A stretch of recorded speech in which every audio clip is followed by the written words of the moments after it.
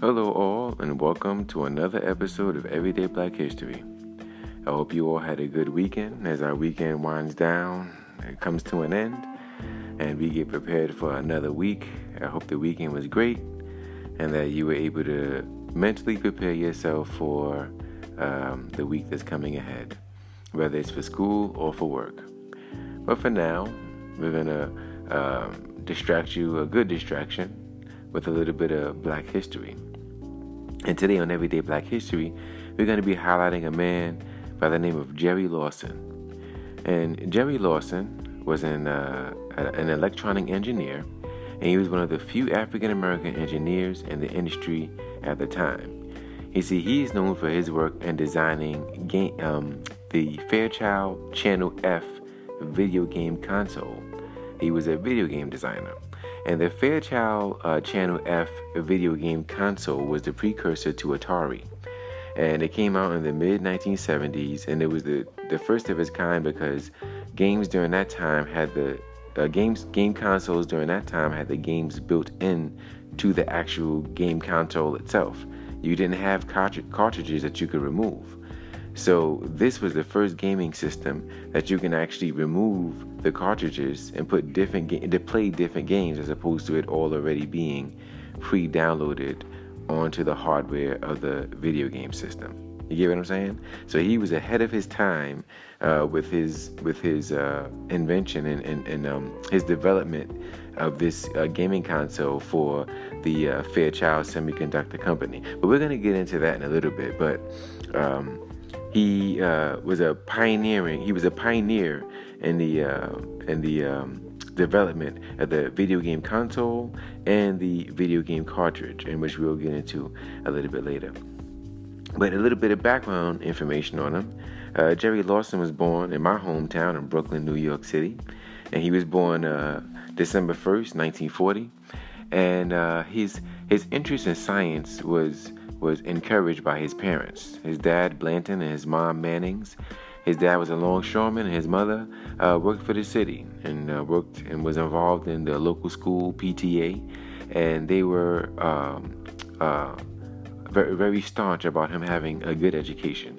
And it was due to their encouragement, as well as the encouragement of teachers in school, that encouraged his interest in science and chemistry, and also encouraged him to be someone influential,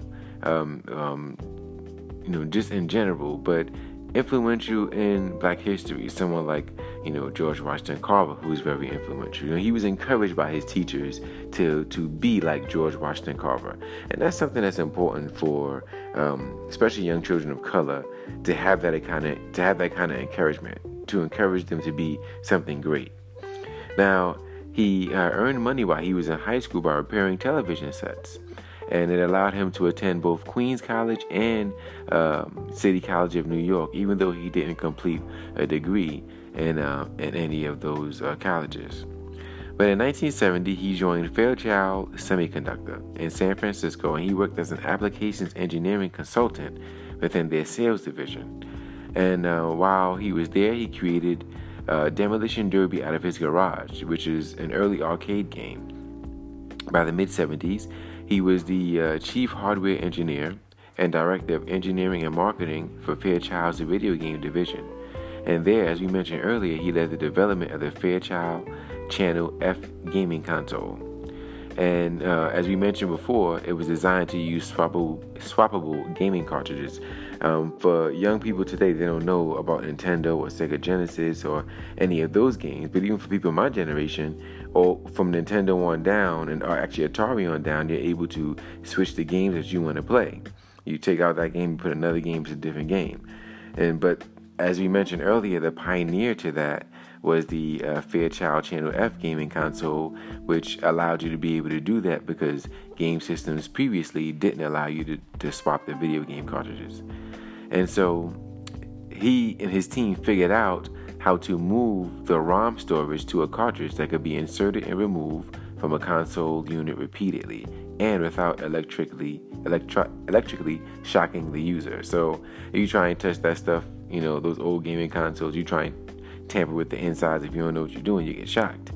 but him and his team, he was able to figure out a way to do it successfully. So this allowed people to buy a library of video games the way we know it to be today. And it provided a new revenue stream for console manufacturers through the sales of these video games. So he was way ahead of his time, and it's because of his idea that many of these video game companies make so much money today. And I wonder if they all know that they have a black man to thank for that, which is very interesting. Now, his invention of the interchangeable cartridge was so ahead of his time that every cartridge that he produced had to be approved by the Federal Communications Commission, by the FCC. And the Channel F was not a successful product.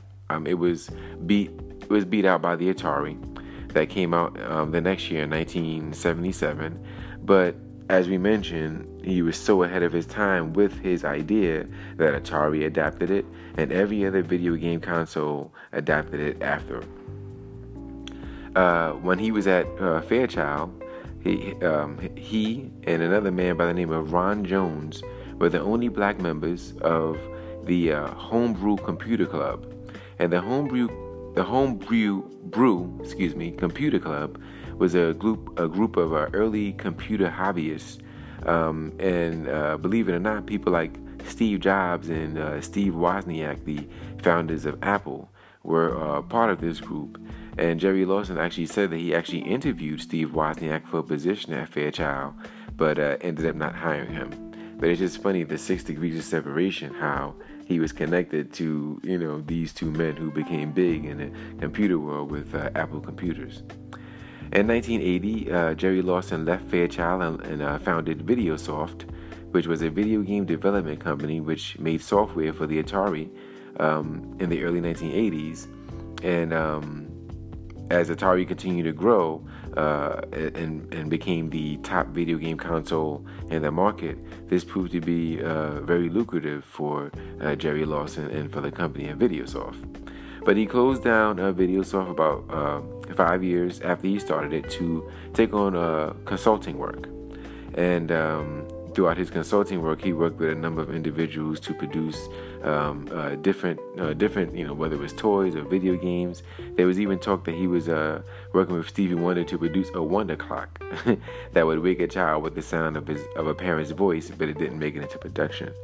But he worked as a mentor in a mentor program at Stanford, where he mentored young minds in electrical engineering, and he even was preparing to write a book on his career.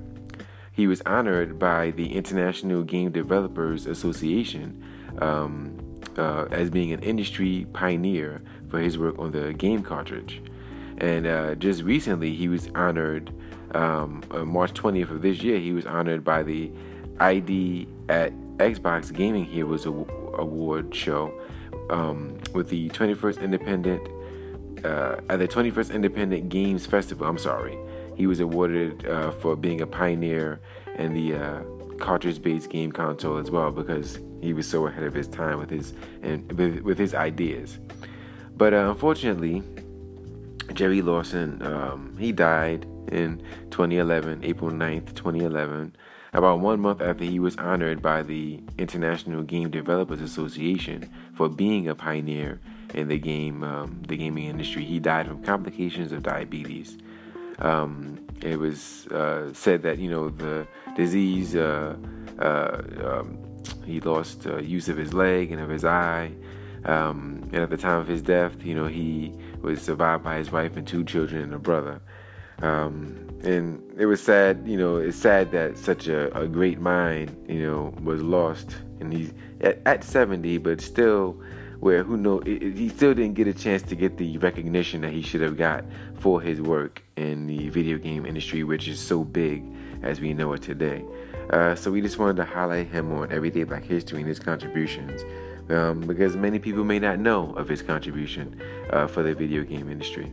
So Jerry Lawson, we thank you for your contribution to Black history and Black culture, and we salute you. And that concludes this episode of Everyday Black History. There's other articles on Jerry Lawson and his accomplishments do yourself a favor, as we recommend with everybody who we highlight on Everyday Black History, to look him up and see some of the other stuff that he might have worked on, because we might not have covered it here on Everyday Black History. So, but please continue to support. We're on YouTube, Everyday Black History. We're on Instagram, Facebook, Twitter. Just type in Everyday Black History and you'll see us. And also, you can check out the podcast everywhere where you can find podcasts: Apple, Spotify, iTunes, and all that good stuff. So, but thank you for the support, and stay tuned for the next episode.